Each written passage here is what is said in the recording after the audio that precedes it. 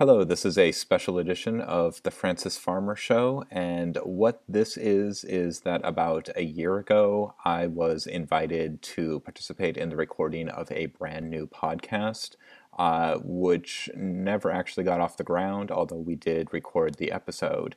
And on the show, we talked about Hong Sangsoo and specifically his 2010 film Oki's Movie. This was recorded last August, and it never saw the light of day, but I thought it was an interesting discussion, and as you know, if you are a regular listener to the Francis Farmer Show, I am a huge fan of both Hong and this movie, so I thought it would be interesting to try and resurrect this one episode because I love the movie so much. On the discussion, it's hosted by Tommy Prieto, and I am joined in talking about Oki's Movie by Ty Landis as well.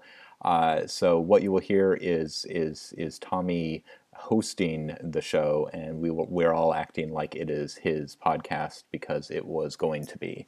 But yeah, I think it's an interesting discussion of a very difficult to discuss movie, and hopefully you like it. I would not recommend attempting to listen to it if you have not seen Oki's Movie, because even if you have seen it a few times, I'm not sure that our discussion of it makes a lot of sense, but hopefully it's fun. So here it is, Hong Sangsoo and Oki's Movie.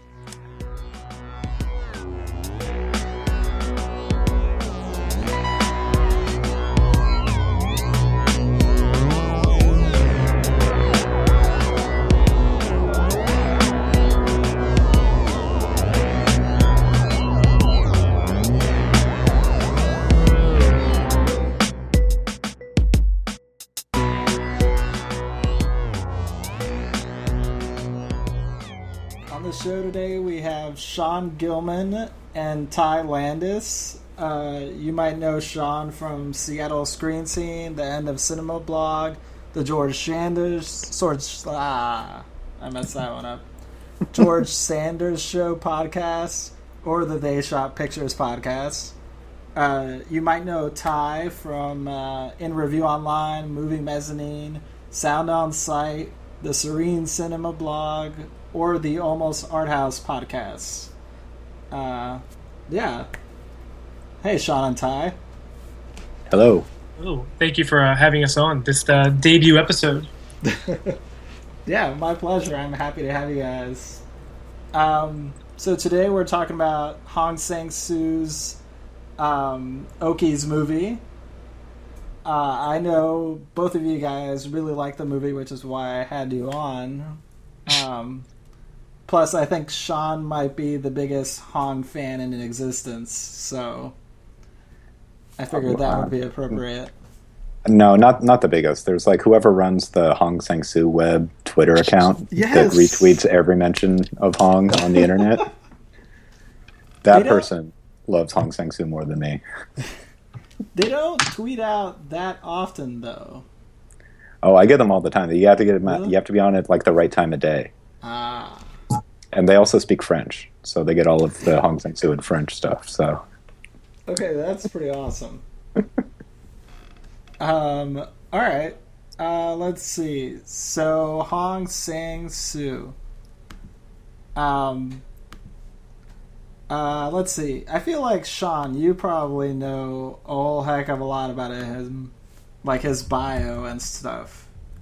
All I know is what's on Wikipedia in terms of bio. Yeah, I honestly I don't know much more than just kind of the basic outlines. We had on the George Sanders Show last year.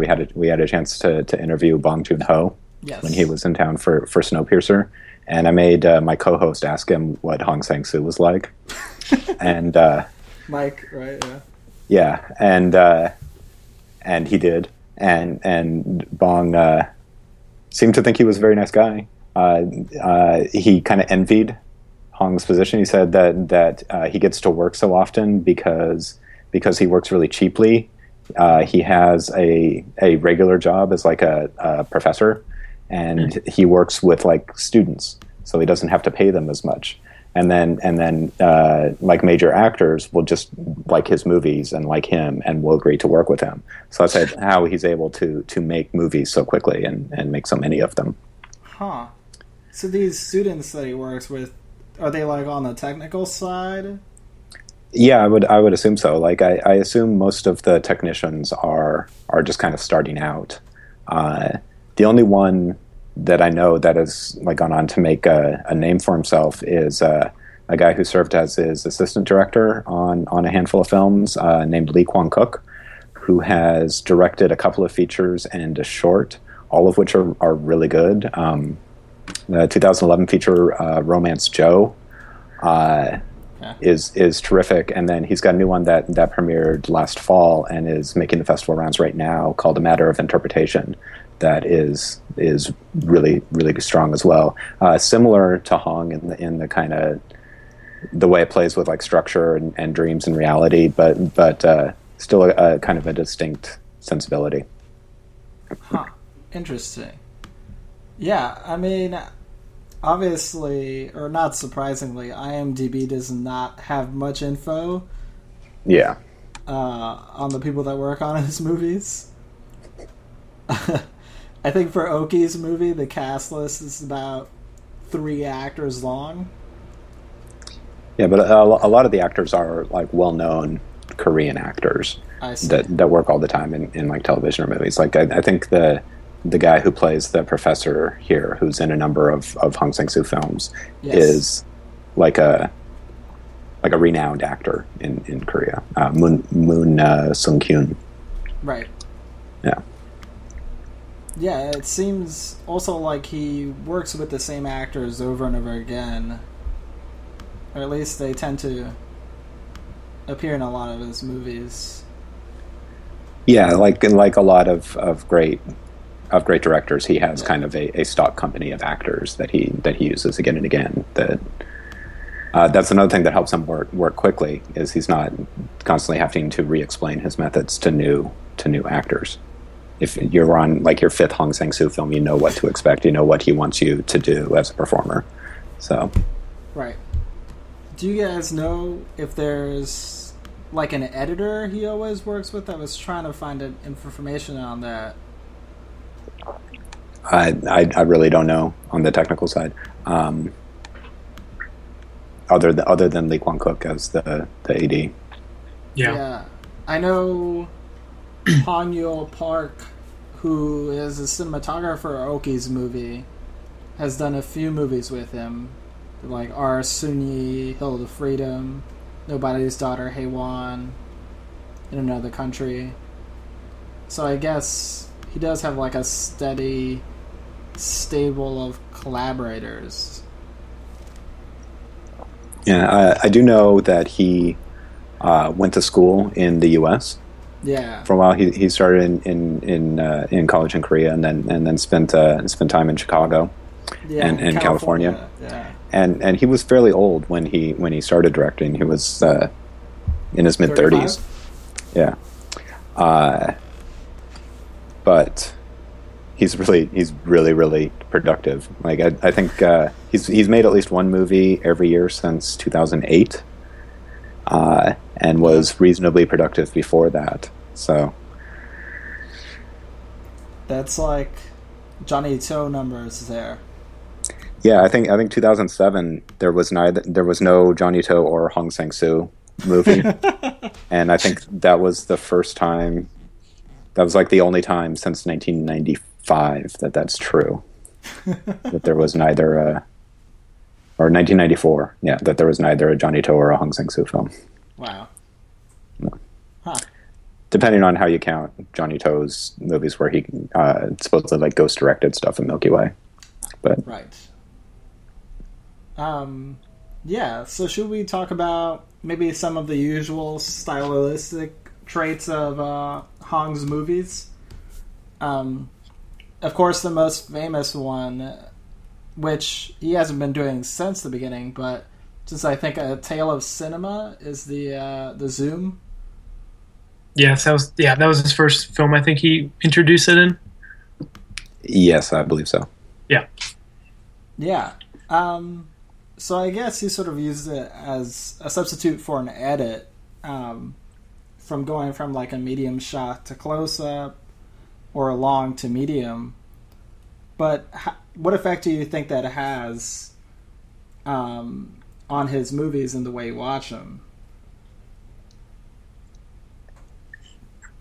Well, for some people, it's really alienating because the zooms look really clumsy.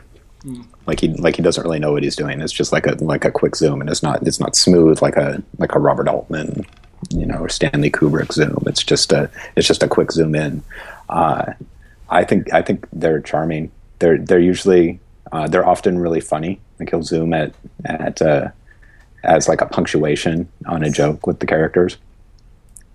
And sometimes it's dramatic. It's like at a turning point in the conversation, instead of like cutting to a close up of the actor, he zooms and you get the same kind of effect without breaking the reality of the performance. Like it keeps the actors performing in the long take while getting some of the stuff that you get out of like the analytical classical Hollywood editing.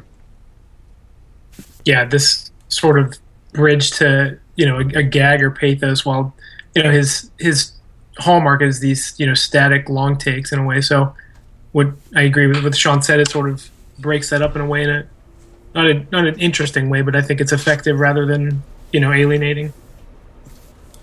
Yeah, I think it's interesting how he's progressed over 20 years. Because when he started, he didn't have the zooms, and there was hardly any camera movement in his films. It was just long takes and long shots. And as he's gone on, he added the zoom. Then he started panning. In Hill of Freedom, there's a dissolve, which like within a shot, which is like I think I applauded in the theater when I saw it. I was so excited that he did something new. Is that when the letters fall down the stair? Yeah, I can't remember. Yeah. Okay, yeah, I wasn't. Yeah. Yeah, and there's no dissolves in any previous Hong Sangsoo film, but like it's like he's rebuilding cinema like one step at a time.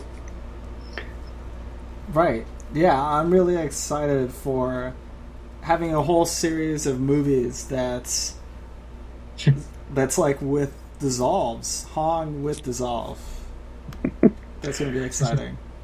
Yeah, and with other innovations, he's built on them as he's gone on. I was reading something, I couldn't find who it was, but I was reading something last night in reading up on Hong and Oki's movie that says that he's like an experimental filmmaker in that every film he's trying something new, and he's like working out his ideas as he's in the process of making the film. And with each new film, he takes some of the ideas from a previous film and then adds new experiments onto them. So he's just constantly changing his style while working within basically the same generic form. Yeah. The same basic characters and situations. Wasn't that Ignatiy Vishnevetsky? Yeah, it sounded like something that he would say, but I couldn't find it to confirm. But I think it was his essay on The Day He Arrives. It could be. The one about where's the piano in the bar? Yeah, I'm looking at that right now, but I couldn't find the quote. So maybe I'm just not seeing it. Regardless, it sounds like something that Ignatiy would say. So. Yeah. I actually really love the zooms. I think at first they can sort of catch you off guard because they're so fast, much faster than anyone I've seen. At least that uses them that regularly. But I think like half an hour into the movie, you sort of stop noticing, or at least it stops being, I don't want to say distracting, but you just sort of get immersed, right? I think ahead. I think that says something about just kind of film conventions and film grammar. Is at first he's doing something that you're not supposed to do, but then you just get used to it and you stop noticing it. It just becomes a new convention. Like there's no reason why shot reverse shot is more natural than a quick zoom. Right. But it's just what we're used to. Right. I think I was reading about Bordwell had like a whole big thing on the death of the two shot, and how Hong was one of the only guys keeping it alive. So I was wondering what you guys thought about how Hong uses the two shot in his movies. It feels extremely appropriate with this sort of look at, you know, human relationships and complexity, that sort of in the moment awkwardness and all of that really, it captures that in terms of framing both of those bodies in the same shot adds to that. And, you know, when he holds on these, you know, moments or, you know, conversations, I think it really adds to the effect of what he's going for in terms of, you know, capturing relationships. Really, basically, that's the gist of his narratives, I guess. You know. Yeah, and any other style would seem wrong. Like a shot reverse shot thing tends to privilege one point of view or another, and it isolates individuals in a frame. Whereas, like you say, Hong is interested in relationships and the way that people interact, and you see that all at once, and you want the duration there to get the discomfort of it, because all of his personal interactions are uncomfortable. Yes, I totally agree. Plus, I think he also uses it very well in terms of like building throughout the movie. So, like in Sunyi, right? It's like a lot of two shots, and finally ends with a shot of three people. And you're like, oh crap! There's three people on frame, like, which of course sort of brings together the three suitors and stuff. Yeah, and the repetition of the setups and the locations really highlights when something new happens. Like when you have a series of movies where every shot of people drinking at the table is the table is directly perpendicular to the camera and the people are arrayed on either side, and then you have one where the camera is off center and looking at one person over another. That's really unusual. And our Oki's movie is one where the camera isn't centered on the table in the shots. They're always looking at one person or the other. I think there's two shots, table drinking shots in Oki's movie, and one there the camera's pointed towards the professor as Jingu kind of drunkenly harasses him, and the other is Jingu and Oki at the table, and we're looking at Oki to see her reactions to Jingu talking to her. I think Hill of Freedom also has it slightly on an angle, and Virgin Strip Bare by Our Bachelors, but most of the others are straight ahead. Yeah, that's true. I guess that also kind of gets to that idea you were talking about before with him building his own cinematic grammar, which I think it's impressive that he can do that usually within like 80 minutes, where he's developed this grammar that at first can be a little bit like I don't want to say off-putting, but artificial, and then you sort of just get into it, and then you start to see how it draws lines and differences between characters and the way they relate to each other, and differences between all the bunch of narratives that might be connected or might not be, or probably both, in his movies. Yeah, and I think it's remarkable that he's able to do this while working in the genre of comedy. Like his movies, at least from 2008 or so on, are really funny. And normally, experimental filmmakers like this that are reinventing the language of cinema, like Ho Xiaoxian or Chai Ming Liang, are very serious filmmakers, and there's like some comedy in them, but they're mostly working in the serious drama art film mode, whereas Hong Sangsoo is basically just making romantic comedy after romantic comedy while still being, this crazy experimental filmmaker. Yeah, I mean, I've read some that have compared him, like he's like the South Korean Woody Allen, but for me, and you guys will probably agree, he's more Romer than Allen. What do you guys think of that sort of comparison? When I think both are appropriate. Yeah, The Woody Allen comparison is more from like the central figure of his films, who bears somewhat of a resemblance to the director. It's usually a filmmaker or a professor who likes to drink and has a romantically complicated life. right. The Hong Avatar, yeah. Yeah. The Romer comparison is more appropriate in that he's continually reworking the same kind of territory in film after film after film, but in really interesting ways. Like I think he's much better than Woody Allen. Yes. Yeah. I think he'd like Romer. He does a really good job of sort of breaking down the, like, quote unquote nice guy that is at the center of his films. Yeah, the kind of narcissistic male. Yeah. They both who is ostensibly he's ostensibly the hero of the film, but by the end of the film you kind of despise him. Yeah. Also with both, I think they get accused of being stylistically minimal, because they're not necessarily moving the camera around all the time or something like that. Right, like Romer, the camera's always in the place that it needs to be. Yeah, and it's composed without looking composed. Exactly. Yes. Let's see, other Hong stylists. They're also probably like the two greatest filmmakers of vacations. Yeah, Romer and Hong. Huh, that's a good point.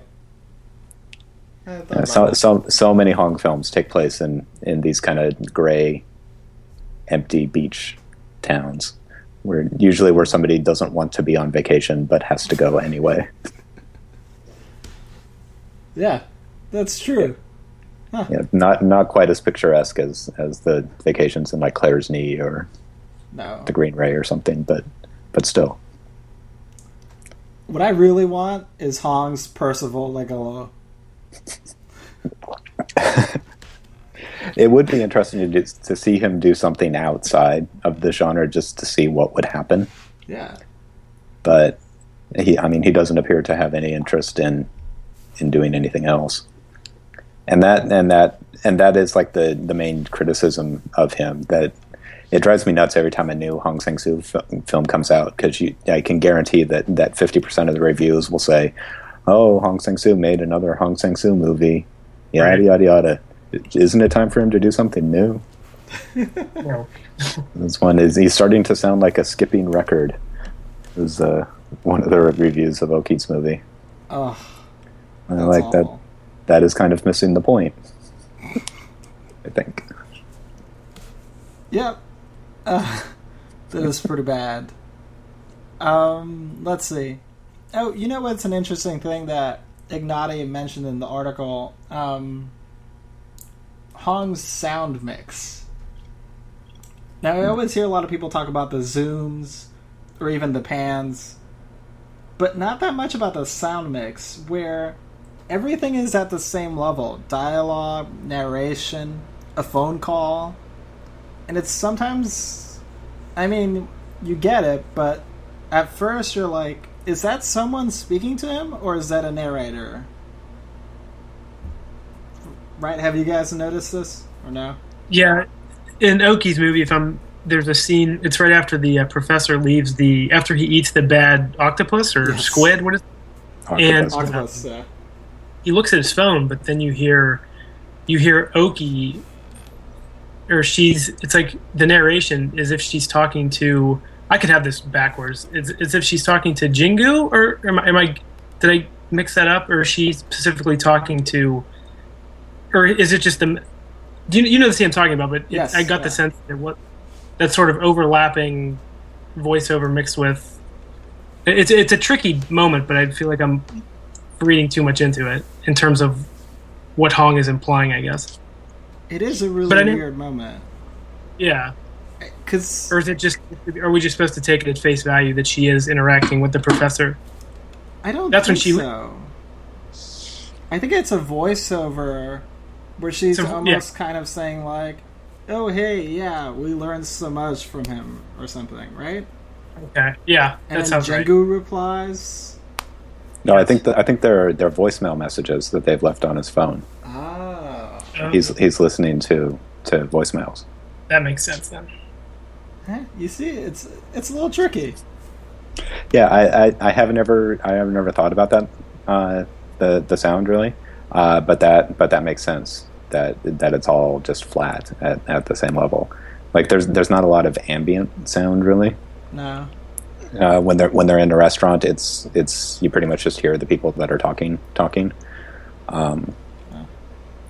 Well, they which always is seem which is to unnatural, be the only but people there. Right. Right? Like, whenever they go to a bar, it's just those people and the waitress. Yeah, it's all that's necessary for the story. Yeah. Or maybe that's just how bars are in Seoul? I don't know. I haven't been to Seoul, but I doubt it. I assume that bars are the same the world over. Yeah. And are very loud and hard to have conversations in. Yeah. That's what I would assume. But yeah, nothing superfluous with him, interjecting any other, like Sean said, or it's just about whatever needs to be communicated in that given scene. But in this case, it's every scene in all of his films. So. Yeah, I'm trying to think if there are any like extras in his movies. It feels like anyone that's in the movie gets to speak or does something of importance. Yeah, well, every once in a while you have like a table scene where there are like extra people at the table. Oh yeah, who aren't part of the narrative. I think those might be like the only extras in Oki's movie are the people in the Q&A that are in the audience, like the handful of people. Right, or the professors at the dinner at the Chinese restaurant. Right, and the other teachers at the Chinese restaurant that aren't talking. But I think that's it. And like when they go to the park, it's not like there are bunches of people walking through the park that they walk past. No, there is one guy. Much, yeah, it's mostly just them though. Yeah, there's one guy who's like coming up the mountain, and like I saw him, and it just blew me away. I was like, wait, there are other people here? This is a Hong movie. There's not supposed to be anybody else here. I feel like that was probably not an extra and just some random guy who walked onto frame. It lasts like 2 seconds. Yeah, I mean, I think there's more in the films that take place in actual cities. I'm sure that there are more people on the streets, but most of his street scenes are in like back alleys, which are empty. Right. So I guess maybe we should describe Oki's movie at some point. Sure.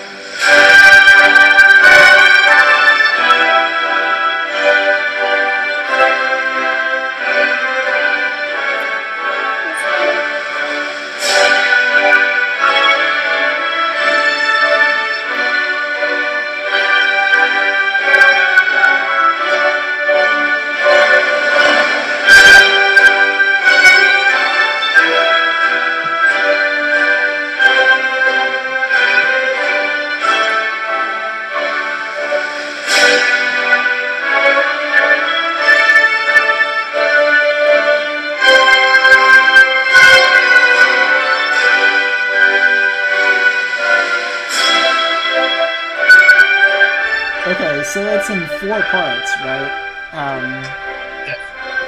The first part being A Day for Incantation, which might be the most difficult part to make sense of, at least in terms of how it relates to other parts. I would agree. Yes. I know, Sean, you have a theory about this. Do you have a theory, Ty? I really don't. I don't, and I don't. It's tough because I don't know that it all matters, because you end up thinking and talking yourself in a circle with this. With that first part, at least that's what I've experienced. So I just sort of embrace the mystery behind it, I guess, and stop trying to figure it out at a certain point. At least that's where I stand with it. Yeah, I think that's ultimately what you have to do, because like a lot of Hong movies, it's a puzzle that you can't solve. But that doesn't stop me from trying to solve it anyway, because I have a sickness. But like Hill of Freedom, which has a letter missing, like you can't know the full story, because the story that we're being narrated, not only is it jumbled, but part of it is missing. It's impossible to reconcile all of the parts of the narrative into a coherent story. Right. Or in another country where a prop from one story magically appears in another story that is a completely different reality. Yes. Like it, or The Day He Arrives, which is just like an insane kind of Groundhog Day-ish jumble of time and space. He makes these puzzles, and you can work and try and resolve them, but ultimately it's not going to work. It's always going to be mysterious. And I think that is kind of how Hong views the universe and the past is you just can't sort it out in a way that makes sense. Futile endeavor. And I think now I think he's at 16 features now. He has a new one. It's debuting at Locarno, right? It's debuting at Locarno. It just announced today that it'll be at TIFF. Nice. I'm assuming it'll be at Vancouver. Knock on wood. All of his other films are. Hopefully New York Film Festival. Fingers crossed. Yeah, I'm sure. But yeah, so 16 now, 17 on the way, or here obviously, but I've only seen 7, but I feel like, if some random person asked you, like, hey, I'm going to get into some Hong Sangsoo, like, what would you recommend? Now, Sean, have you seen all of his films, I would imagine? Or I have. Thomas, have you seen most of them, or are you sort of like 2/3, halfway, where I'm probably about 2/3. I haven't seen that much of the really early stuff. Same with the furthest one back I've seen is Tale of Cinema, which I watched last night, which is really great. But getting back to my original point, so if this would be the last of his movies you would basically recommend to someone, this would not be the worst place to start with his films. Would you guys all agree? That's like, this would be, from the ones I've seen, this would be this would make the least sense to start out watching, getting introduced to him. I would agree with that. Yeah, it would probably not be a good way to start. I don't think you have to leave it for the end, though. I think after you've seen 2 or 3, this is a great one to watch. I think the first of his I saw was The Day He Arrives, which I really liked it, and it was a good intro for me, at least. I don't know about other people, but the first one I saw was Like You Know It All, which I saw at the Vancouver Film Festival, and it takes place at a film festival, so it's like it's a perfect movie for a film festival. Like, a lot of Hong Sangsoo films are great to see in festival settings, because they're just geared to that environment. When In Another Country played in Vancouver, there were women in the audience who applauded Isabelle Humpert's line or name in the credits. Which was weird, but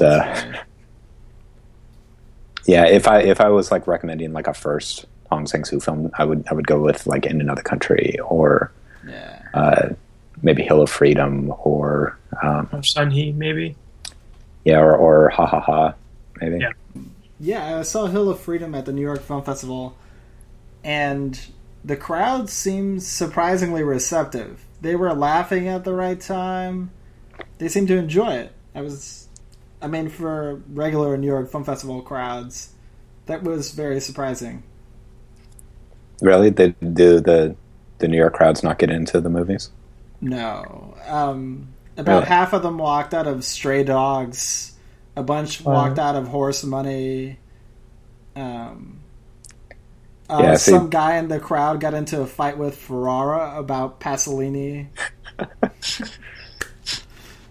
That sounds more like Seattle, but Vancouver audiences are really, really into movies. Like, we saw Stray Dogs there. I think only one person walked out, and they walked out in like the second to the last shot. Like, they waited all the way, and then that was the last straw.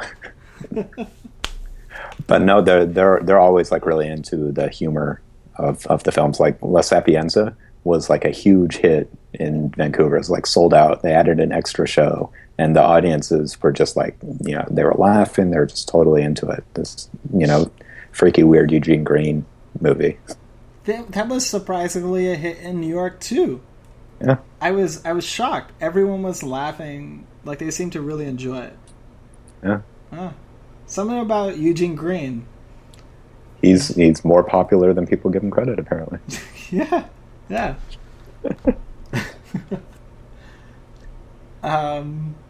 Anyway, we were talking about Oki's movie and the first section. Yes. So yeah, I mean, you can try and puzzle out like the relation of all of the four films to each other. It's possible they're not related at all, and they're all like completely in their self-contained worlds with three totally different characters. Mm-hmm. Or it's possible that there is a puzzle there that you're meant to figure out, that it is about one love triangle, right, told 3 or 4 different ways. I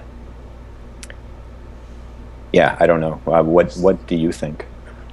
I mean, I generally like to think of Hong movies as sort of these separate worlds that bleed into each other in really strange ways, where they all kind of they do relate to each other, but they don't fit, not enough, and they contradict at moments.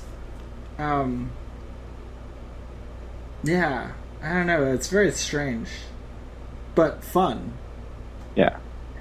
I think you can take it on its face value and just kind of follow the logic of assume that these 4 films are all related and try and trace out how they connect and how it fits together. And I think that tells you a lot about what the film is about beyond its plot. In a way that is rewarding without actually coming to a rational reading of the film as a coherent story, if that makes sense. Yeah.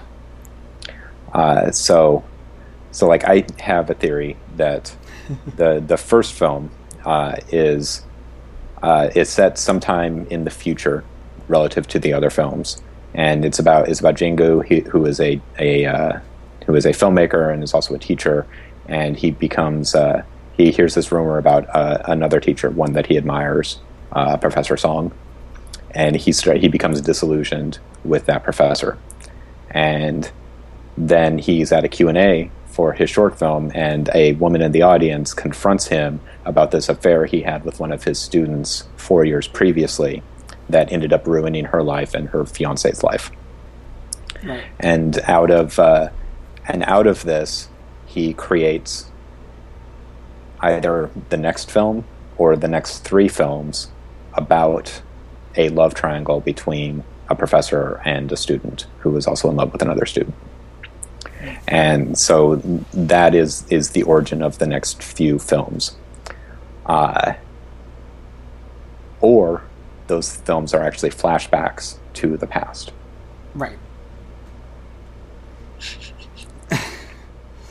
Which and then each of the next films takes the point of view, more or less, of one of the principals in the love triangle. The second film is from the young man's point of view. The middle film is from the old professor's point of view, and the third film is from the girl's point of view. And that's Oki's movie, which is the name of the whole movie as a whole. Right. But there's that, yeah. The thing that sort of throws a wrench in sort of those sort of. Well, no, yeah, I'm not like trying to like.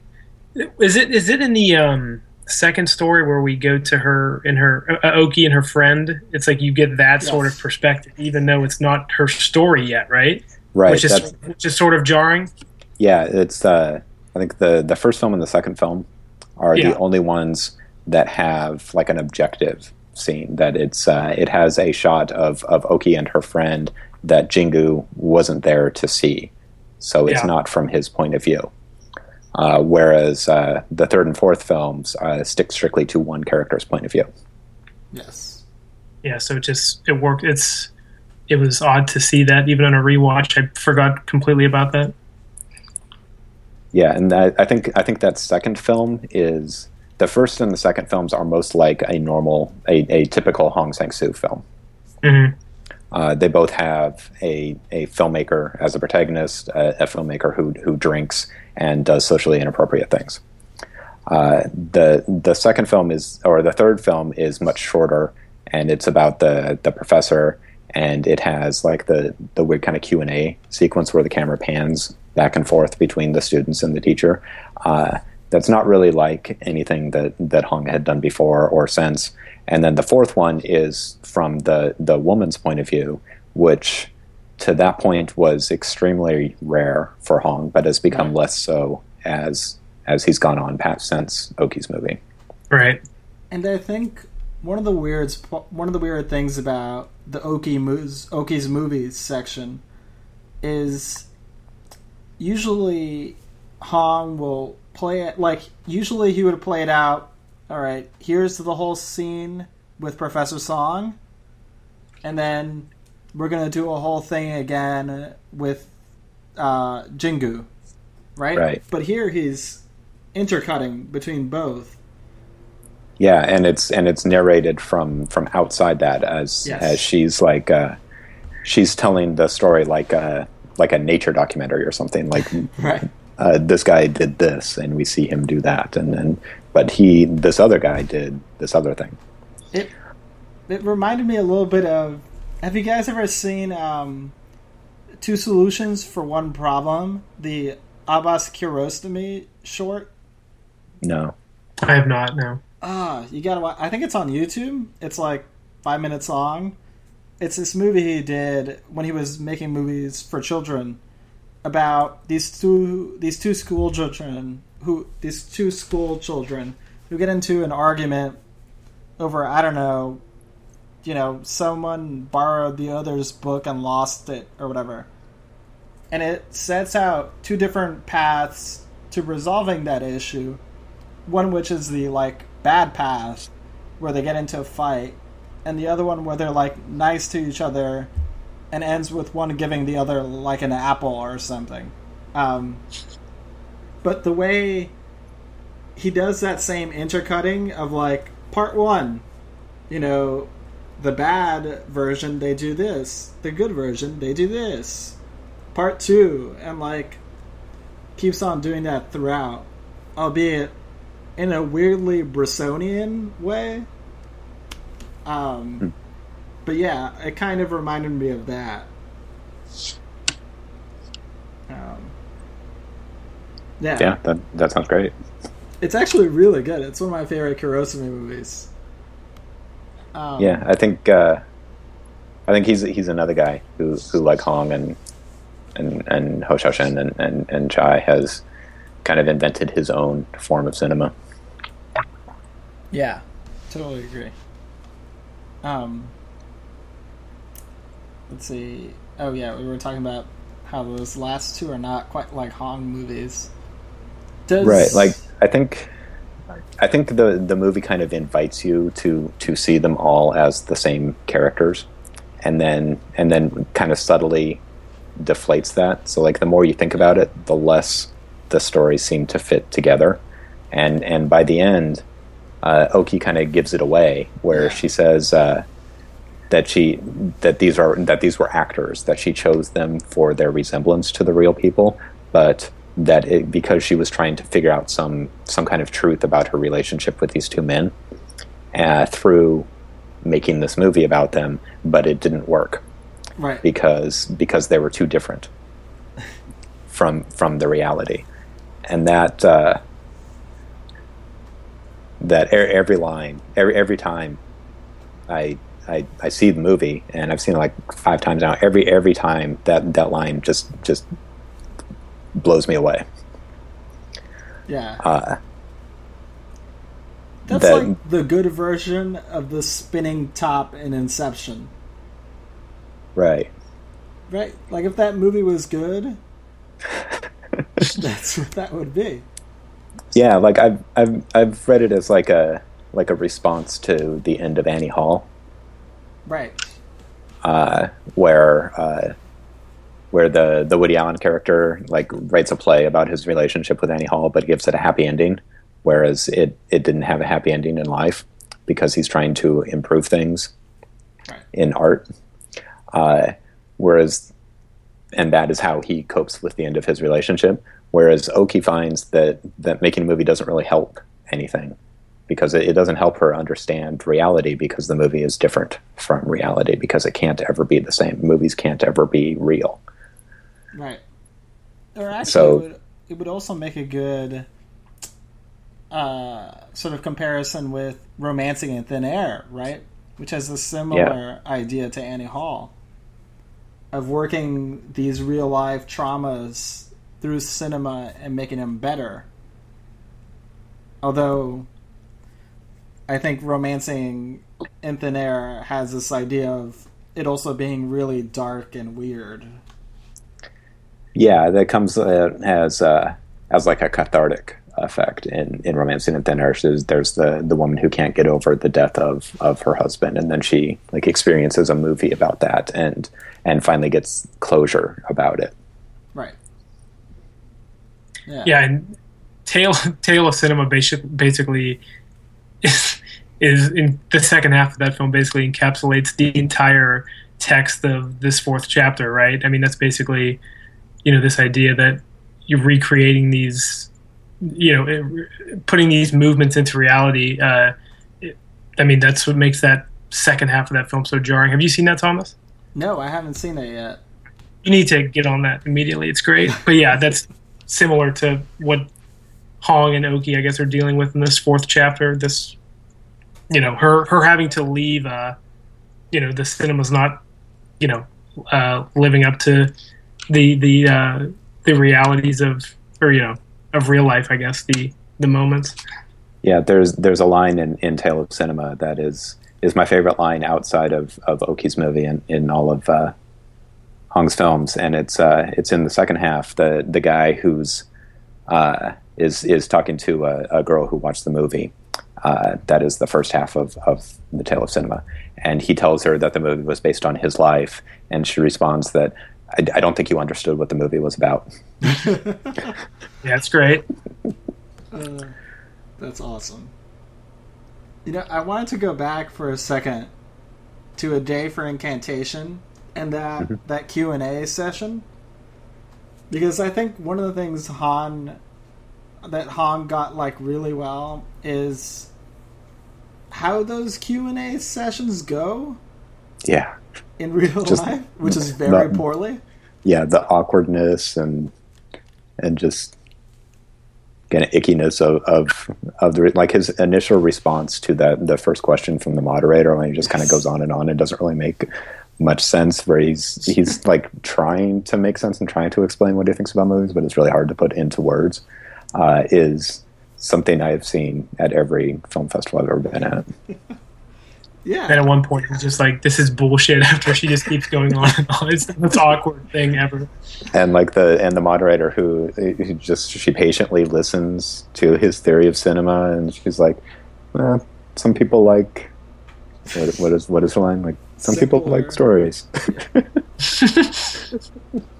Yeah, but I like, so the Jingu character in the A Day for Incantations segment, when he's given that speech, even though it kind of doesn't totally make sense, but most of the time I was just nodding my head like, yes, exactly. Themes are something they just taught us. That's not the most important thing. Like, but he's also at the same time kind of like a drunk asshole. Yeah, it's like a self-critique, because he's describing Hong Sangsoo movies, like they don't have themes, and his movies are similar in complexity to a living being, which is a really pretentious way of describing them, but that's true. And then he skewers that with the moderator. It's like, no, some people like simple things. I love how the moderator, you can tell by the end, is actually quite upset. Yeah. And the poor woman that's up there with him, which we have no idea who that is, right? Who's up there with Jingu? No, I assume his lead actress, maybe? Yeah, it could be the actress. It could be. I mean, there wouldn't be a translator, but yeah. But that's normally the setup at a festival Q&A, where right. you have where you would have Hong and his translator, and then the moderator. Right. So maybe he just put her up there because there's usually 3 people up there. Right. But she is, like, I feel so bad for her during that scene. This is the most awkward thing. Yeah. Also, the audience member getting into an argument with Jingu really reminded me of the Pasolini screening. That was... Yeah, fortunately I haven't seen many of those Q&As where somebody is like attacking the filmmaker. Oh. That's not... The Canadians don't really do that. Right. Fair enough. They did that at Goodbye for Language, except Godard wasn't there. It was just one of the actresses. No. She was like, well, I don't know. I didn't make the movie.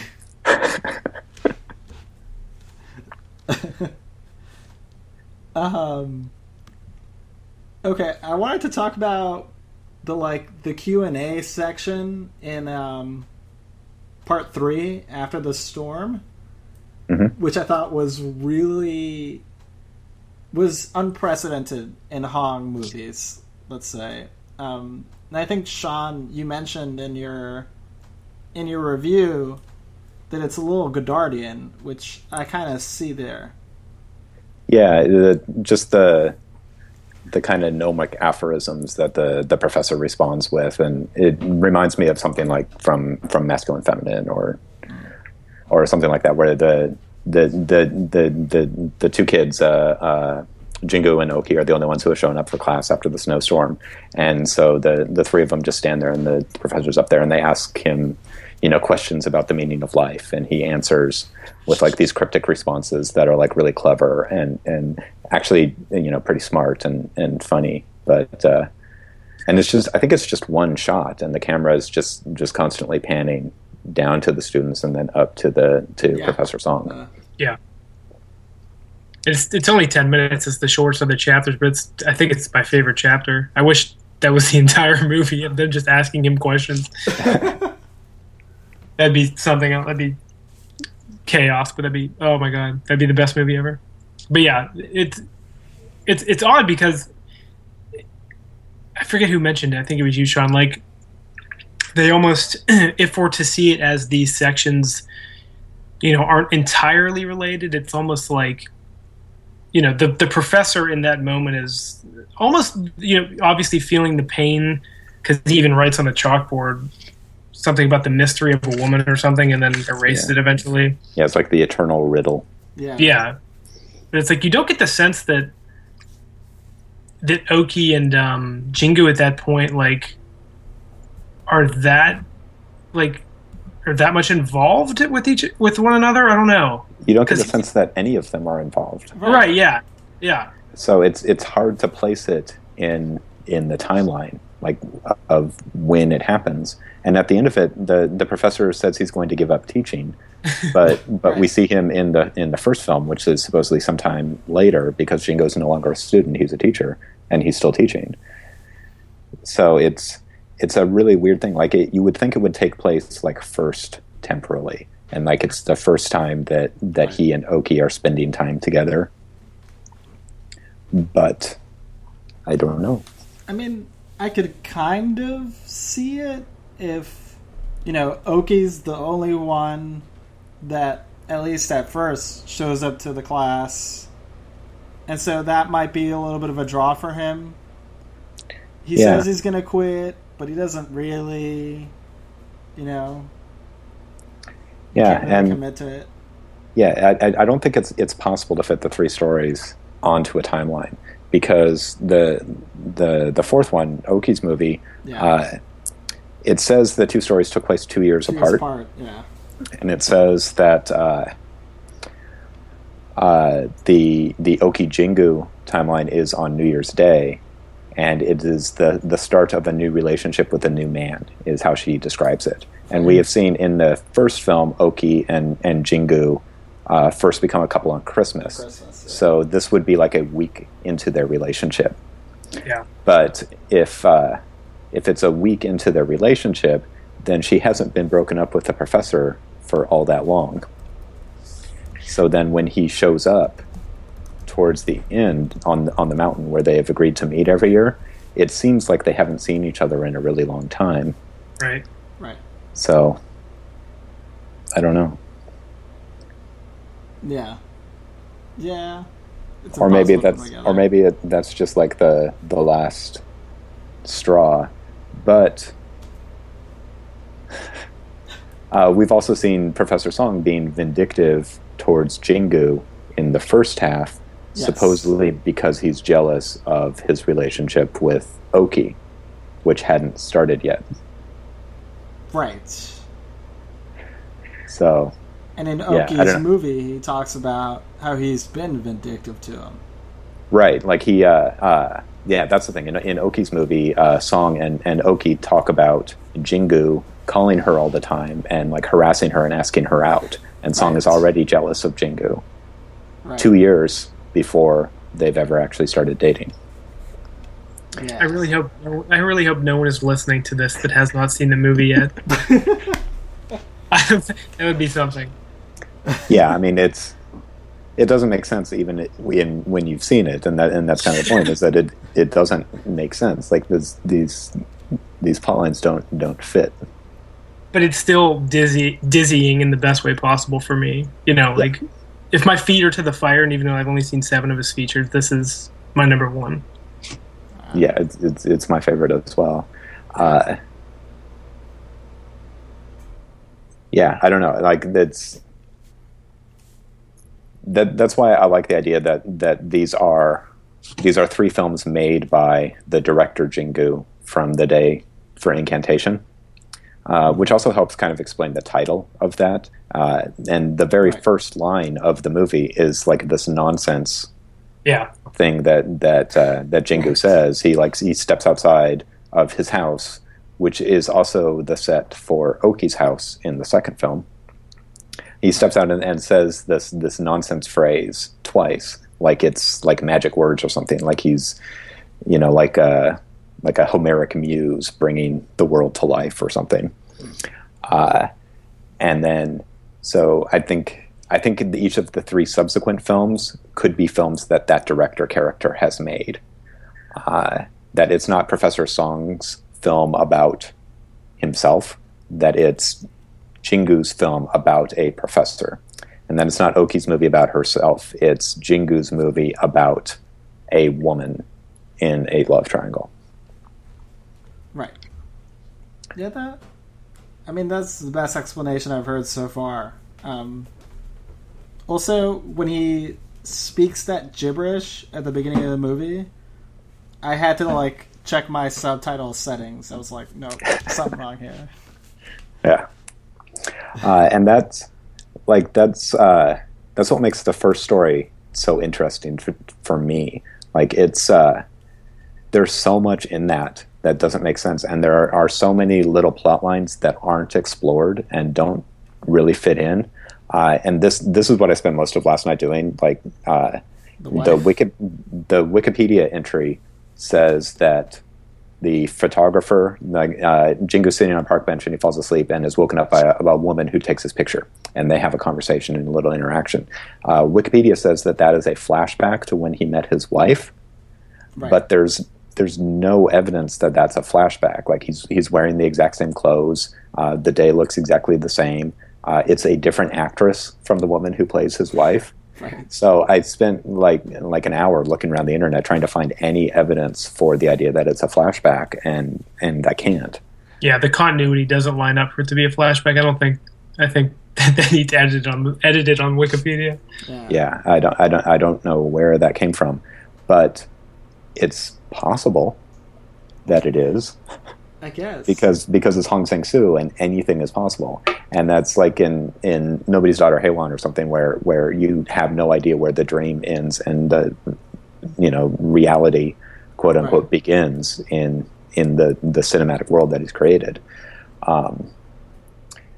But there's all of these other plot lines. Like he suspects that his wife is having an affair, maybe with his cousin. Who knows?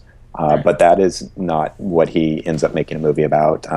There's this interaction with the photographer that doesn't seem to fit in with the narrative at all. Either it definitely doesn't fit in the plot because we never see her again, but it doesn't seem to fit in thematically either, except with the idea of he admonishes her for taking his picture without his permission, which is kind of something that Oki is doing in Oki's movie. She's making a film about these guys without their permission. That she's adapting people that she knows that has met in her life into her artwork, which Jingo is kind of hypocritically criticizing this woman for. That he needs. I think it's like. Sorry. No, go ahead. No, go ahead. I think. Yeah. It's almost like you have to watch this and just view it as like these three characters are just like one body, sort of just like moving forward and just never ending. And I don't know. I think that's the best way or that's like at least how I view it. Like they're just spiraling forward, and just this repetition is just never going to end. I don't know, but that seems a little bit too. I don't know. It's just like none of this is ever going to end. Just spiraling forward in a sense, but. Yeah, and that's just embracing it in a sense. And that's the key line. That is the line that Oki says at the end, which for me is like the definitive line on Hong's films is things repeat themselves with differences I can't understand, which is an awkward phrase. But it seems to explain all of his movies to me. Like there are all of these repetitions in them, but they're not exact repetitions, and they never really make sense. But they're just going to keep repeating, and we're just going to keep trying to figure them out. Yeah, I think that's a good point. It a little bit reminds me of, like in a comic book, when sometimes they choose specific continuity they want to use and what they don't want, and how sort of these histories bleed in or out at sort of random intervals. I don't know, I think of in Another Country, there's like a bottle that we see broken first, and then at other points it's like not broken. Somebody smashes the bottle on the beach, right. and then somebody almost steps on the glass in another version of the reality. So same thing with the umbrella. Like in one movie, Isabella Huppert leaves an umbrella in one spot, and then in the next movie, she looks and there's the umbrella. Right. That shouldn't be there in that reality, but it is. Yeah, that's great. Let me see. What else did I want to talk about? The one thing that I have, like the one thing, one of the things that I have no real explanation for is the octopus. Right? Why is it whole? Why and it's it first of all, it's an insert shot, which speaking of things that Hong doesn't do, we don't have inserts. Very rarely do we have them. But you see the octopus that Song has thrown up, and it appears to still be alive. Yeah, it moves. I've eaten plenty of octopus, and that's never happened before. Do you eat it live? No. I mean, not whole. Yeah. I don't think that's possible. I don't know. It's, do you think it has, I mean, it must have some kind of meaning. It must. Otherwise we wouldn't get an insert shot of it. But, I am flabbergasted. Yeah. Me too. I was going to ask you guys about it. It's really gross. You know, I didn't think it looked that gross. That's just me. It's like a puked up octopus writhing in the snow. That to me is gross. There's I think a really interesting conversation in going back to the first film again with another of the kind of mysteries in the first film is Jingu as a professor talking with his student, and he's like yelling at her for the form, which is a really interesting discussion of cinema coming from Hong, who plays so much with film form. Jingu was telling her that she needs to impose some kind of generic structure on her story, that she's trying to get too close to the reality of how things actually happened. And he argues the kind of counterintuitive theory that by imposing an artificial form of the story, it will make her movie seem less fake than in depicting it as it really was. Right.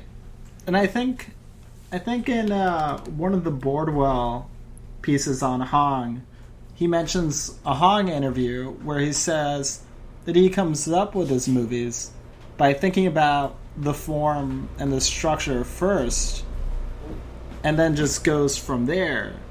Because he's like, everyone thinks that I'm always saying, all right, I'm going to do another love triangle or whatever.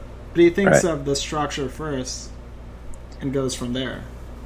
Yeah, I mean, that makes sense, especially in the post-2008 films, because they're all so distinct structurally.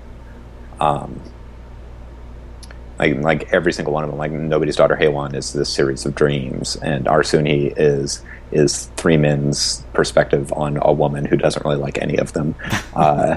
And you have Oki's movie with the four different stories, and Ha Ha Ha, where the two guys are telling a story, not realizing that they're talking about the same people, just from different perspectives. Classic Michael Jackson, Paul McCartney. Or was it like an Usher R. Kelly version of that as well? Yeah. That sounds disastrous. Or Hill of Freedom with the jumbled up letters. Like it seems obvious that he starts with like the formal quirk, like the experiment first, and then just fits the same characters that he's exploring over and over again into this new device. Yeah, he starts with the dispositif. Is that what they call it? I think that's what Adrian Martin calls it. That sounds like a thing. I don't know. It's fancy. Yeah. It sounds like something he would say. It's like the last chapter of his book. It's really good. I haven't read the book. It's too expensive. It's way too expensive. Yeah. Let's see. Oh. So does this rank amongst one of the best Christmas movies? Along with, like, Die Hard and Eyes Wide Shut? I don't know. We talk You don't about this on Christmas. We should. Yeah. I don't know. I could see it more as like a New Year's movie. Because it ends with the New Year's Eve and New Year's Day. That's true. The second story is Christmas. Yeah. I don't know. They all seem to... the first story, though, takes place like in the springtime. So... that's true. Maybe that's why.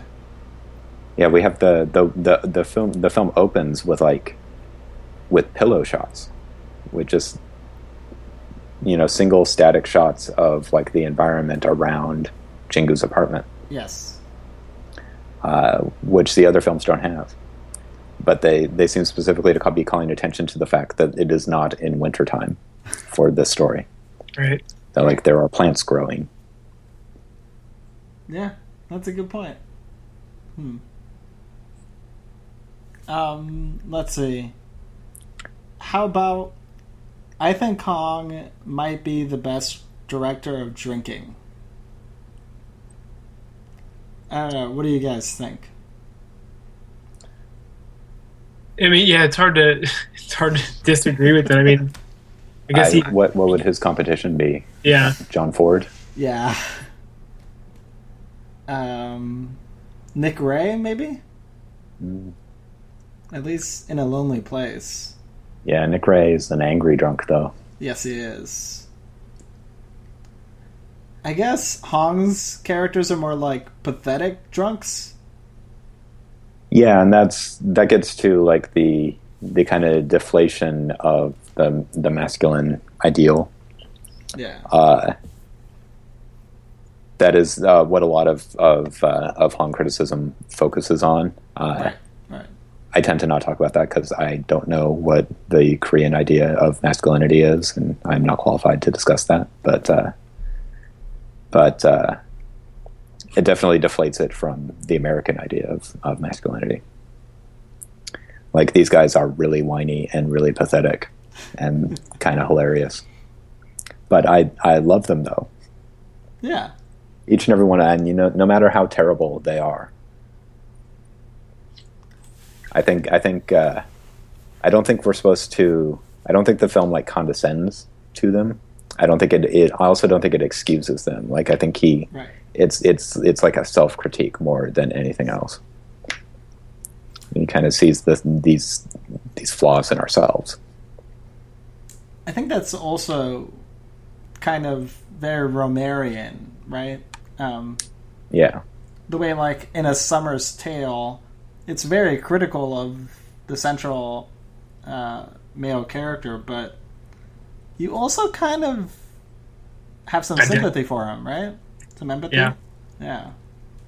Yeah, and we just watched The Green Ray again, and in that one, for you start out liking the woman at the center of the film, and then as it goes on, she just keeps complaining and whining. You start to really dislike her, but then by the end of the film, you totally love her. Like, you're on her side 100%.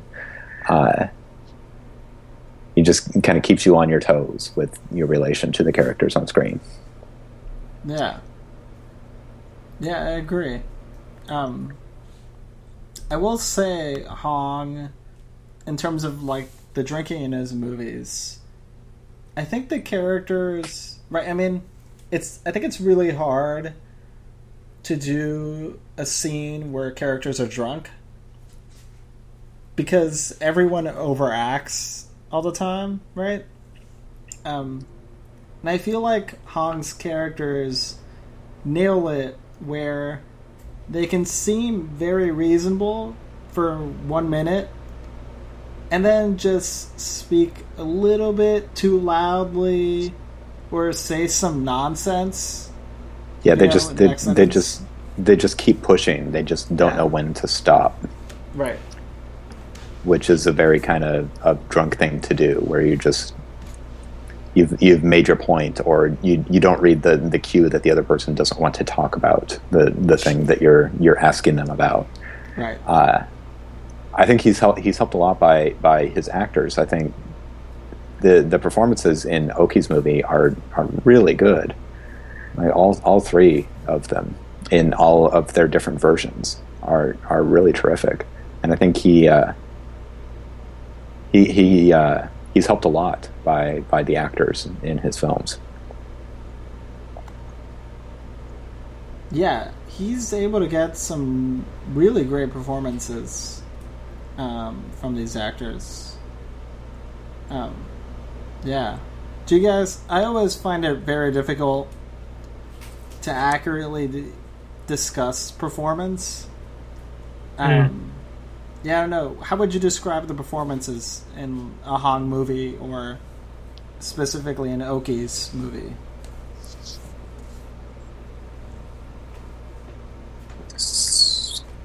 Contemplative? I don't know.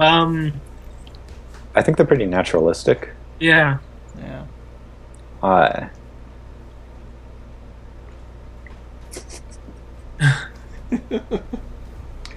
They're all very verbal performances, because his films are so dialogue driven. But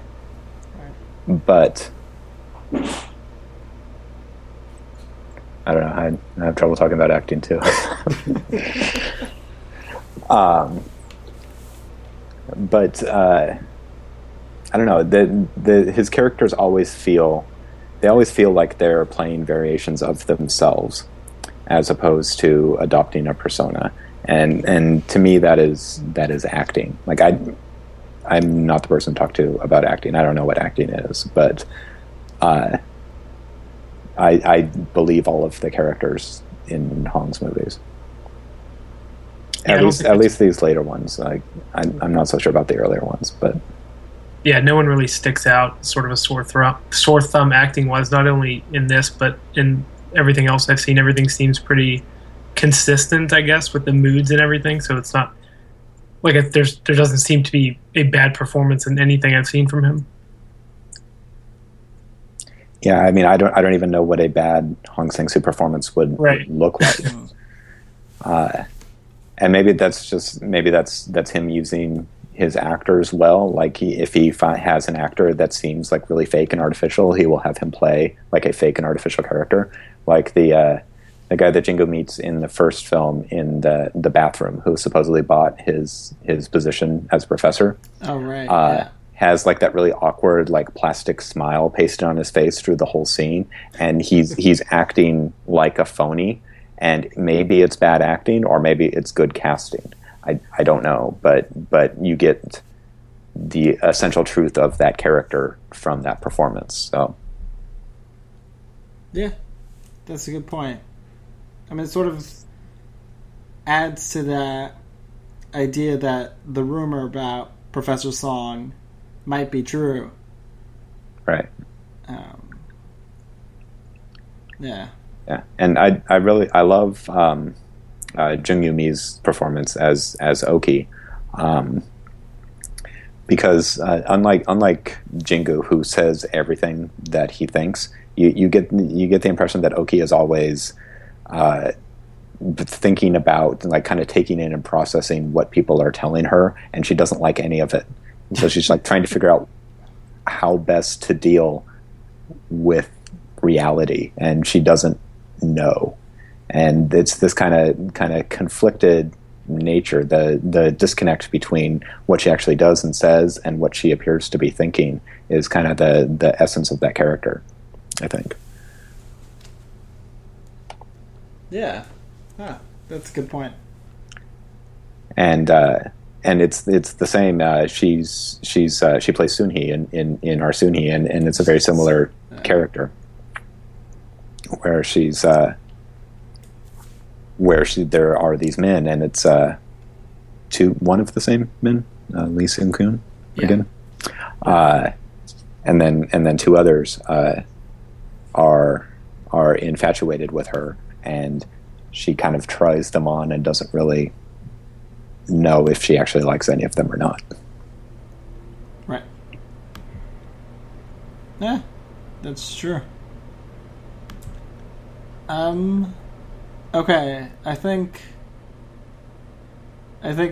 maybe one last question. You guys probably want to get some sleep or something, I assume. What the heck is up with those intertitles? They look really weird. No? That combined with pomp and circumstance, it's pretty it's pretty ironic and works great. But yeah, it's Well, it's the idea that they're like student films. yeah. Right. And pomp and circumstance being like the graduation theme. I think music in Hong's films is interesting. It's something that I need to rewatch his movies and pay more attention to it. It's like I've been meaning to rewatch them all in order for years now, and I haven't gotten around to it yet. But the way he uses like these bits of classical music, well-known bits of classical music, and repeats them throughout his films, I think is kind of an interesting formal quirk that doesn't get really discussed much. But it's the same thing of repetition. Right. Yeah. Yeah, I think Pomp and Circumstance is the only music in this movie, right? And it's used, what, 4 or 5 times? Yeah, 4 times. Yeah, I guess 5 times because it's the end credits also. Yeah. And the one that starts Oki's movie is a different version from the other 4. It's a piano version as opposed to the full orchestral one. Which again, with like that movie having the same title as the movie as a whole, kind of marks that as like the privileged story of the film. Right. The one we're supposed to pay most attention to. Or it could just be that it's because it's from the woman's point of view, it has a kind of softer version of the theme song. It's not as pompous as the men. Yeah. Okay, so actually, did we all give what we would think would be a good starting movie for Hong? Like if someone hadn't watched a Hong movie, but for some reason listened to all of this. I'll go with from the ones I've seen. I'll go with just have to name one. I'll go with Hill of Freedom. Yeah, English. So. Yeah, I usually say In Another Country because Isabelle Huppert. And I think it's light and it's fun and it's like really obviously funny. But Hill of Freedom for similar reasons as well. I definitely think that there is a difference in his later films from his earlier films. Like I think Night and Day in 2008 on those films are different in tone to the earlier ones. I still think the early ones are very good, but they're a little harsher. They're a little darker than the later ones, which are more comic and a little more self-deprecating. They're more fun. Yeah. Yeah. So something like Woman on the Beach or Woman is the Future of Man, or like his first 2 films. I would say definitely see those, but they're much more in line with like the Chai Min Liang school of filmmaking. They're more like ostensibly serious art films than something like In Another Country, which is like a goofy comedy. Right. With some serious undertones. I still gotta watch the early stuff. Definitely gotta check that out. I'm gonna recommend The Day He Arrives because you're gonna be really confused at first, but it's gonna be great. And I think one of my favorite things when I watch movies is being really confused and sort of just being thrown in, to like the deep water. And I think that's kind of what drew me to Hong was jumping into the date he arrives and being like, "Oh man, I've never seen anything like this." Yeah. Okay. Cool. Do you guys anything else or? Only books will save us. In such a rough world. We need to read dead. up on some logic. Yes. Oh, that was the other thing. The other line that like stuck with me on this time through the movie is Jingu's students' film has this line, because I'm a mosquito, because I'm so cold, because I'm a mosquito, that really kind of jumped out at me as like, I don't know, you can cut this part out. No. We're like very we're like, Kafka-esque, I guess. Well, it's like the motivations of three characters in a love triangle. Like the two men want to like suck the blood out of Oki, and she lets them because she's so cold. She just wants someone to put their arm around her. Huh. Which she says in Oki's movie that both men when they're walking put their arm around her and hold her, and she says that she loves it both times. Yeah. Well, there you go. Yet the men are bloodsuckers, and so there you go. That's Hong Sangsoo.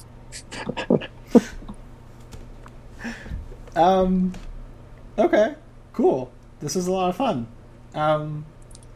We should probably tell the listeners where they could find you guys. Ty, where can the listeners find you? You could find me on Twitter at Ty_Landis, and my film writings at serenecinema.wordpress.com. Sean? I am all over the place, but probably like the best places on Twitter, at the end of cinema, or lately most of my writing has been at seattlescreenscene.com. But I link to everything more or less through the Twitter account. So awesome. Yeah, thank you guys so much for doing this. Thank you for being my guinea pigs. Yeah, thanks for asking. Oh, yeah. Hopefully we can have you guys back on. Yeah. I'll edit this to make us sound as good as possible. And add pomp and circumstance if you can. Yeah, just kind of like randomly cut it in the middle of the conversation.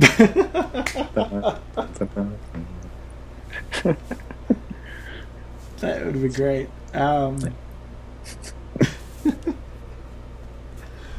Okay, awesome. Yeah, hopefully that makes sense for an audience. It's hard to talk about a movie that doesn't make any sense. Yeah. And make sense. Yeah. Rather than like trying to describe it, I'm realizing that none of this makes any sense, and it's impossible to describe. We also didn't really give. I didn't really give like a real plot rundown, but those are boring anyway, right?